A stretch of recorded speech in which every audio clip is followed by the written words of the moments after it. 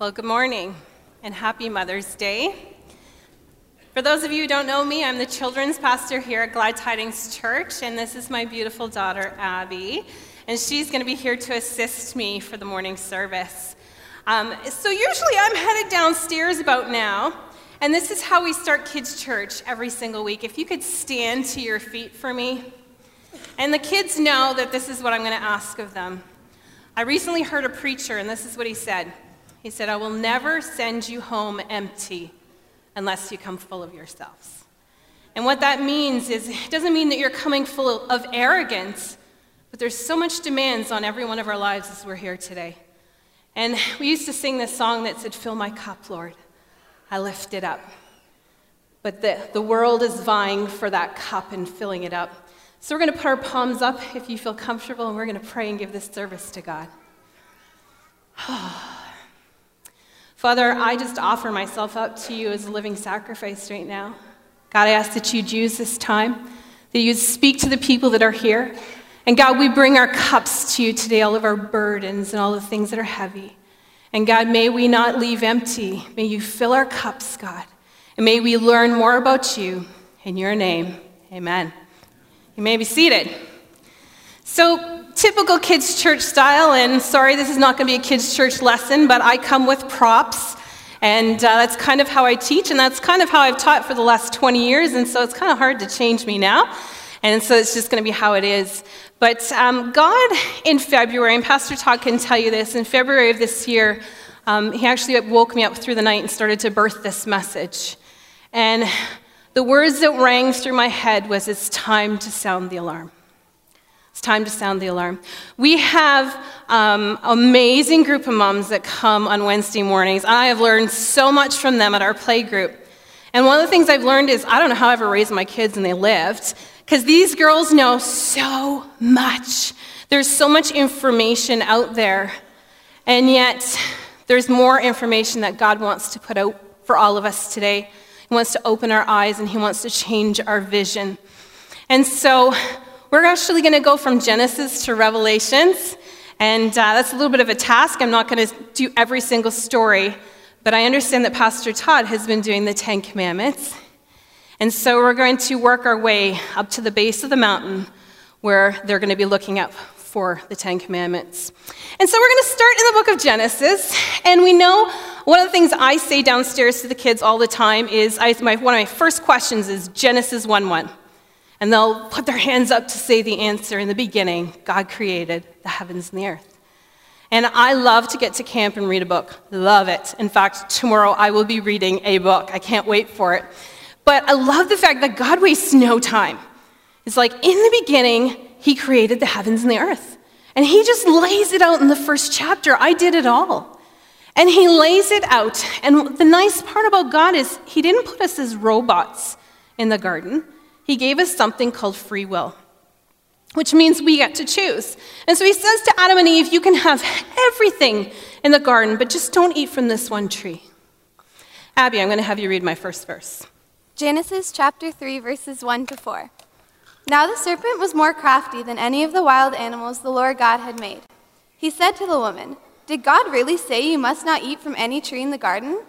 The woman said to the serpent, "We may eat fruit from the trees in the garden, but God did say, you must not eat fruit from the tree in the garden that is in the middle. And you must not touch it, or you will die." "You will certainly not die," the serpent said to the woman. So we start off right in Genesis. God lays it out. He made it all. And then he shows us we have an enemy to our soul right in the beginning. And you see, they were not supposed to eat from the one tree. And you know, Satan's tricks have not changed. He's still about the business of saying, did God really say that? Did he really say that? There's times that God has birthed something in our hearts, and you sat in a service and God has said something to you, and then, you sit here now and you think, did God really say that? Is that really what he said? Or there's scriptures in the New Testament that talk about healing, and it's ours to claim. Is that really for now? So he's still up to the same tricks. And so we learn in Genesis, when they chose their way over God's way, when we choose to be disobedient to God, there will be a loss of freedom, and there will be a loss of vision. which means the more that you continue on in that sin that God has told you not to do, the more you're not going to be able to see what God has for you. You are going to become blind to it. And the result to them was they were put out of the garden. And so they no longer had the communion with God. They no longer could fellowship with him. They had to work the land. And so this giant rescue plan from God takes place. From the moment that happened, he was putting in place a plan so that he could bring us into that place of communion with him again. And so we get through the Garden of Eden. They have Cain and Abel. It's Cain kills Abel. And then God is looking for a man. He's looking. God is always looking for someone to stand in the gap. And he's looking for someone, and he sees Noah. And Noah is a righteous man. And you need to know that God will never, ever send judgment upon his people without first sending a prophet to warn them. So Noah warned them. He told them what was going to happen, and they laughed, and they made fun of him. And then the ark door shut. And God started again.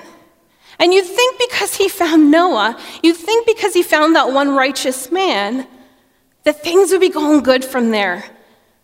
They started to go south again. And before you knew it, the people were trying to build a tower up to the sky. And then God scatters them, and they're speaking different languages. Once again, God is looking. He's looking for somebody that will answer his call, somebody that will be the next person. And it says God finds Abraham. And so one of the things you're going to learn with this, Abraham's old. And finds Abraham, and he gives him these promises and says, your descendants are going to be as many as the sands of the sea. And through his line is going to come the Messiah. And so Abraham and Sarah have Isaac. Isaac has Jacob and Esau. Jacob, his very name meant deceiver. It says when he came out, they were twins, and he was hanging onto his brother's foot. And he cheats him out of his inheritance. He cheats him out of his blessing because he's going for all of the blessings that comes from the world. But there's a change. There's about to be a shift in his vision. And that shift is going to be a night that he wrestles God for the blessing. No longer looking for that earthly blessing, he wrestles God for the blessing. And when he wrestles God for that blessing, it says that his name is now changed by God. His name is now changed to Israel, and that's where we get Israel from.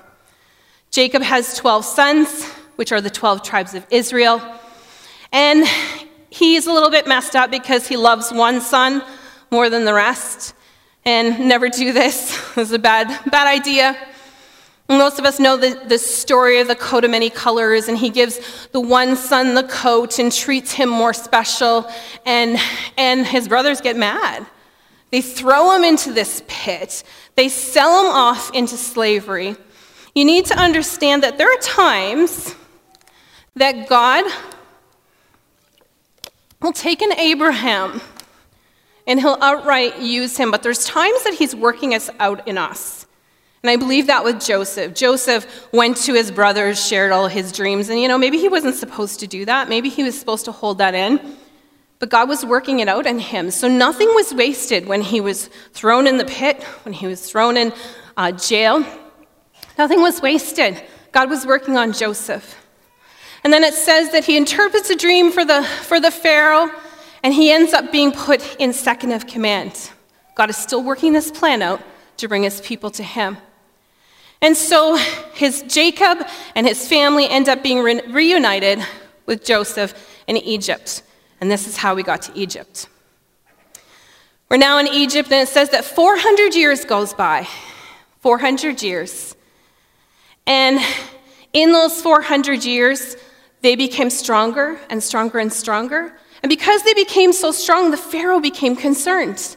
And his current concern was they're going to rise up and they're going to take over. So we have to oppress them. We're going to make them slaves. And so they make them slaves. And they work them hard. But then it gets worse because the Pharaoh makes this edict that says that the sons, all the baby boys would be thrown into the river. But God has an answer to this. There's going to be a judgment upon Pharaoh and his people for what he's doing right here. And so they have to throw them all in the river. But there was one mother. God was looking. And there's somebody that stood out to do the different thing when everyone was going the other way. And so Jochebed decides that she is going to put Moses in that basket. And Moses is going to go down the river. And God had a plan because God was going to use Moses to deliver the people. And so it says that Pharaoh's daughter finds him and she takes him into the palace. I think Moses' mom nurses him. But for the first 40 years of his life, he's going to be in the palace, not wasted. God was preparing Moses for where he was going to go.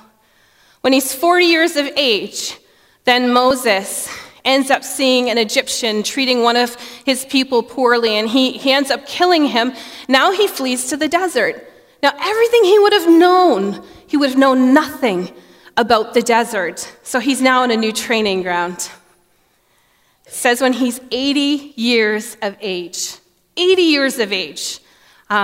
He is, now you guess where he is. He's at Mount Sinai, and remember this because he's going to come back to Mount Sinai. So he's 80 years of age. He sees a burning bush. He has this encounter with God. And God tells him he wants him to go back to Egypt, the very place they want to kill him, and to ask to have his people set free. Most of us know the stories of the plagues that came.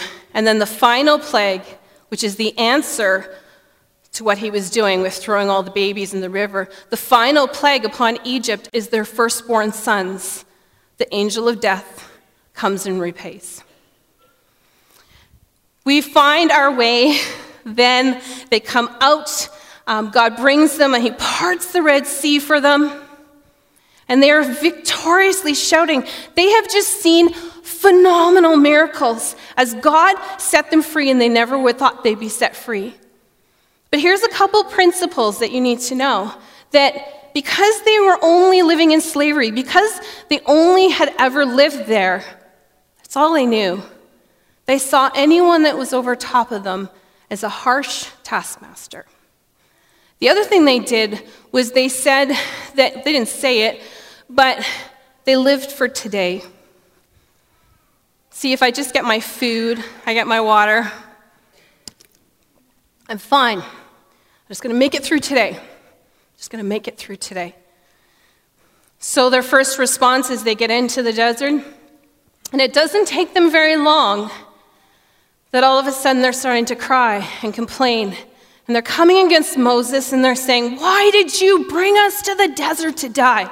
See, they saw God as the taskmaster. Even though he had done all of these miracles, why did you bring us here to die?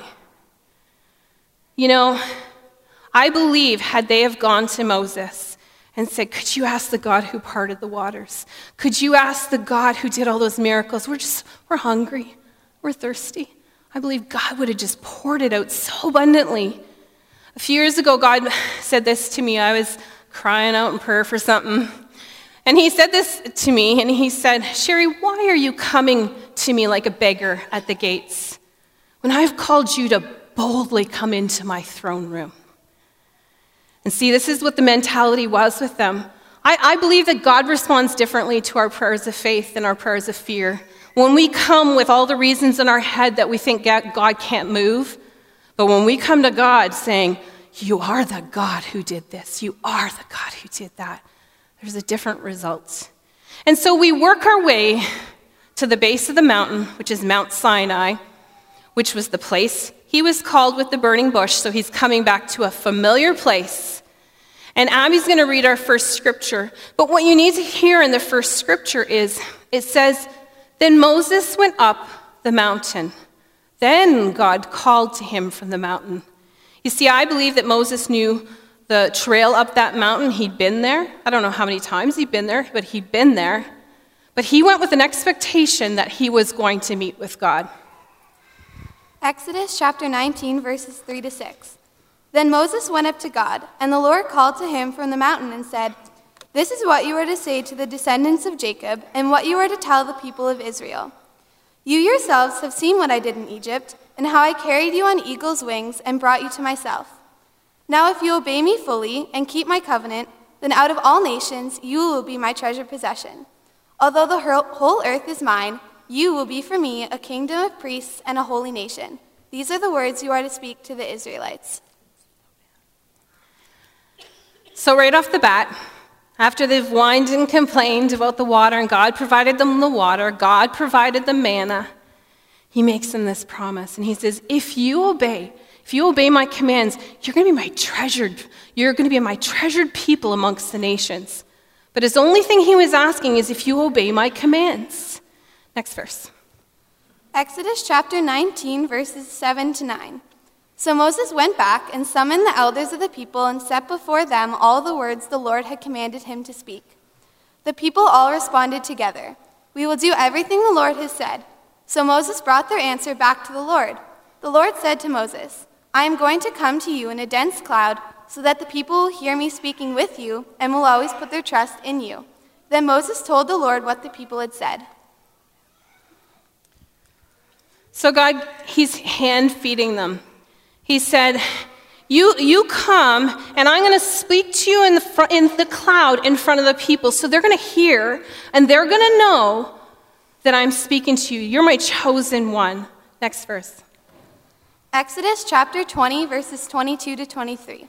Then the Lord said to Moses, "Tell the Israelites this. You have seen for yourselves that I have spoken to you from heaven. Do not make any gods to be alongside me. Do not make for yourself gods of silver and gods of gold." So God lays it out. He knows what they're going to do next. But he lays it out. I'm telling you not to do this. Do not make idols. Don't make them of silver. Don't make them of gold. And they've already gone up. Moses has already gone up the mountain once, and he's come down. So they know that he can survive going up this mountain. But they become fearful because it's all about today. Whatever's happening in today, if I can just make it through today, and that was yesterday. And so they get angry and they want to kill Aaron, and they say, "Build us this idol." And they have this idol, the golden calf. And what you need to know, there is a result from this. You see, when we live only in the here and now, which is so easy to do. I've so been there thinking, if I can just make it through today, this is such a busy week. Just today. And young moms, like all the stuff that you have on your plate, I'm sure you're thinking, if I could just sleep tonight. But there will be a consequence for just living in today. And the consequence for them was, Moses never got to go to the promised land. That whole generation did not get to go to the promised land. And so if we live in the here and now, there will be a consequence in the future, not only for you, but for your family as well.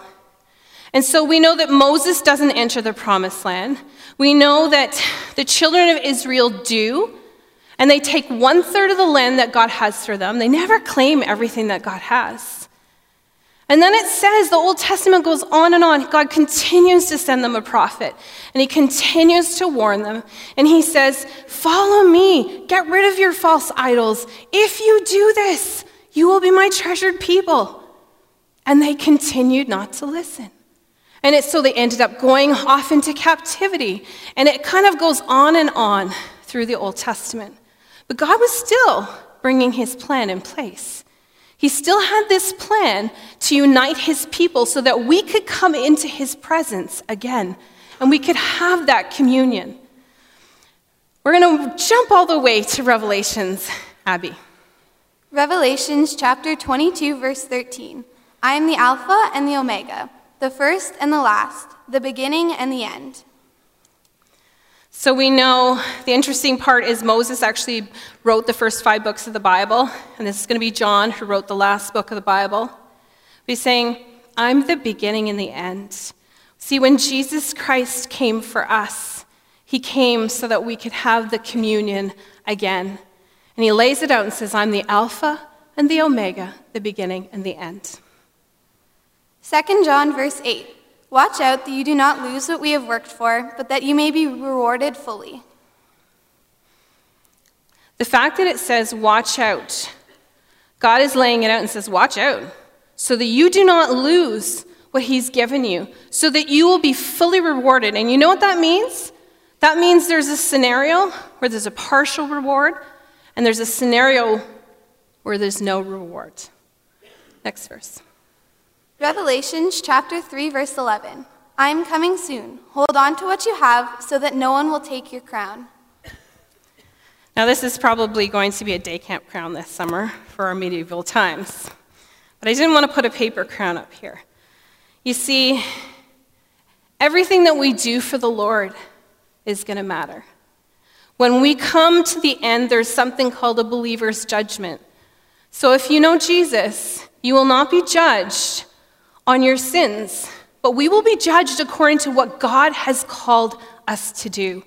There's a John Bevere quote that says, and I love it, it says that what we believe about the cross will determine where we spend eternity. So if you believe in Jesus Christ and you've asked him to come into your life and you believe he's the one and only true God and that you've asked him to forgive you of your sins, that determines where you spend eternity. But how we live here is going to determine how you're going to spend eternity. My mother has made this joke at her house, and she's going to kill me for saying anything. But she said, there's going to be a lot of naked people in heaven. You see, I look at my whole chest, if you can see all of this. Now, don't get me wrong. I'm not saying your kids should never play sports. It's not what I'm saying. I'm saying that this is stuff from my household, stuff that has amazing memories. Football with my boys and rowing and flag football and all of the stuff. And it's okay to live in the here and now, and it's okay to have fun as a family. But this should never weigh the balance in your relationship with God and the things that you are doing for God. And the moment you find your cup is so full of this, be careful so that no one will steal your crown. Abby, next verse. 1 Corinthians chapter 3, verses 14 to 15. If what has been built survives, the builder will receive a reward. If it is burned up, the builder will suffer loss, but yet will be saved, even though only as one escaping through the flames. You know, Pastor Todd will attest to this. This is a hard message for me to give today because I'm like, God, I don't want to give this message on Mother's Day. But here's what I will tell you. I will be judged on whether I gave this message today or not. And I have to stand before my Maker someday. And I don't want young families or grandparents or any of you sitting here to stand at that believer's judgment and find out, nobody told me that. Nobody told me there were crowns in heaven. There are crowns in heaven. And how we do what the things that God has called us here to are so important. You know, we're going to go back to the base of the mountain. And Josh, I'm going to get you ready with my song there in a second. I'll tell you when. But you know, you need to know, don't be overwhelmed by this. Don't be overwhelmed. I'm seeing more and more in day camp. I see this with moms. I see it with kids just really struggling. And they got fear and they got all this stuff. Abby's t-shirt, I don't know if you can see her t-shirt. This was our theme last year in day camp. And it says, designed to be different. That when the rest of the world are shaking and they're fearful and they're crumbling with the jobs, and they're crumbling with the sickness, and they're crumbling with whatever is in their life, we have access to the Almighty God. One of my favorite verses is, call unto me, and I will answer thee and show thee great and mighty things thou knowest not. We're going to think of that mountain today. We started off the service talking about this cup that we are lifting up to God because God desires to fill your cup today. I believe there's people that are sitting here and maybe you're thinking, I don't even know if I'm saved. Am I? There's people that are sitting here and you're thinking, if she would just stop talking, I can go home. I don't want to hear this. It doesn't matter if you don't want to hear it. It's the truth. It's the truth. And so we're going to start our song. And I want you to picture in your hearts, close your eyes. Have everybody close your eyes. And I want you to picture going up the base of the mountain. What is it you need from Jesus today? What do you need? Because that power that was there with Moses is there with you today. Everything else can wait. Take this moment and just close yourself in. There's stuff that can wait that is gripping you right now. If it's your marriage, guess what? You can go up that mountain and God will help you. If it's healing, God wants to wrap you up. This is your moment with God. Just be here at your feet. Just be here on my knees. Here in your presence, I am complete. Jesus, you're all that I need.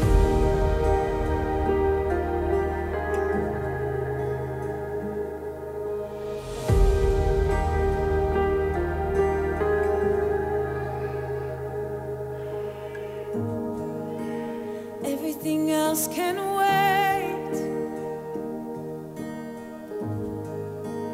I've come to seek your face. So everything else can wait. I'm here for you. I want to just be here at your feet. Just be here on my knees. Here in your presence, I am complete. Jesus, you're all that I need. There's nothing I want more. 'Cause nothing matters more. There's nothing I want more, God. 'Cause nothing matters more, no.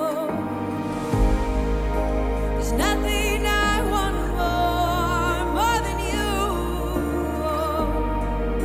'Cause nothing matters more. There's nothing I want more. 'Cause nothing matters more. I'll just be here at your feet. Just be here on my knees. Here in your presence, I am complete. Jesus, you're all that I need. Oh, I'll just be here at your feet. Just be here on my knees. Oh, here in your presence, I am complete. Jesus, you're all that I need. Jesus, you're all that I need. Oh, Jesus, you're all that I need.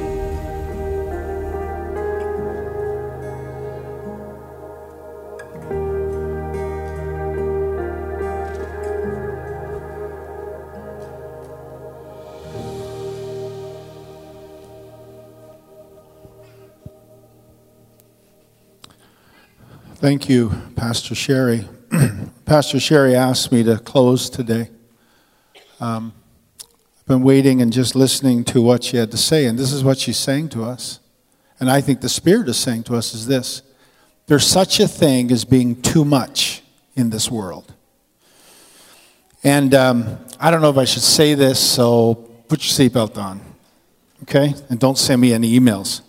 I know this never happens in Glad Tidings, but in another church I was in, there were a number of families that were involved, had their kids involved to absolute extremes between travel dance and travel gymnastics and travel volleyball and travel hockey and travel baseball and travel soccer and travel. And I remember one parent coming to me and saying, I don't understand. My kids don't want anything to do with church. And I felt like saying, well, the truth is that you taught them that church was something you did only when there was nothing else going on. Brothers and sisters, there is such a thing as being too much in this world. And the text that really bounced out to me as that song was playing actually was in Luke chapter 21. And it says this. And Jesus is speaking, of course, and he says this. Now, when these things begin to take place, he's talking about the end times that Pastor Sherry talked about. Straighten up. Raise your heads. In other words, look up, because your redemption is drawing near. And I think Pastor Sherry has said it best. Let me pray for you, and then, Father, we thank you for your love for us that is so incredibly generous, and we are blown away by Jesus. And we are amazed at the work of the Spirit that is so vibrant and alive in us. And even in this room this morning, and even in our hearts, I believe the Holy Spirit is quickening us, reminding us that there is an end game. But what happens here will affect the end game. And so I pray that you will teach us to learn the tension, the balance between what it means to be in this world and to be rooted in this world and to enjoy this life in this world without being too much in this world. Holy Spirit, forgive us when we have been too much in this world, and help us when we haven't been too much enough in this world, and help us to know the difference and to find the tension. And we give you praise and we give you thanks. In Christ's name, amen.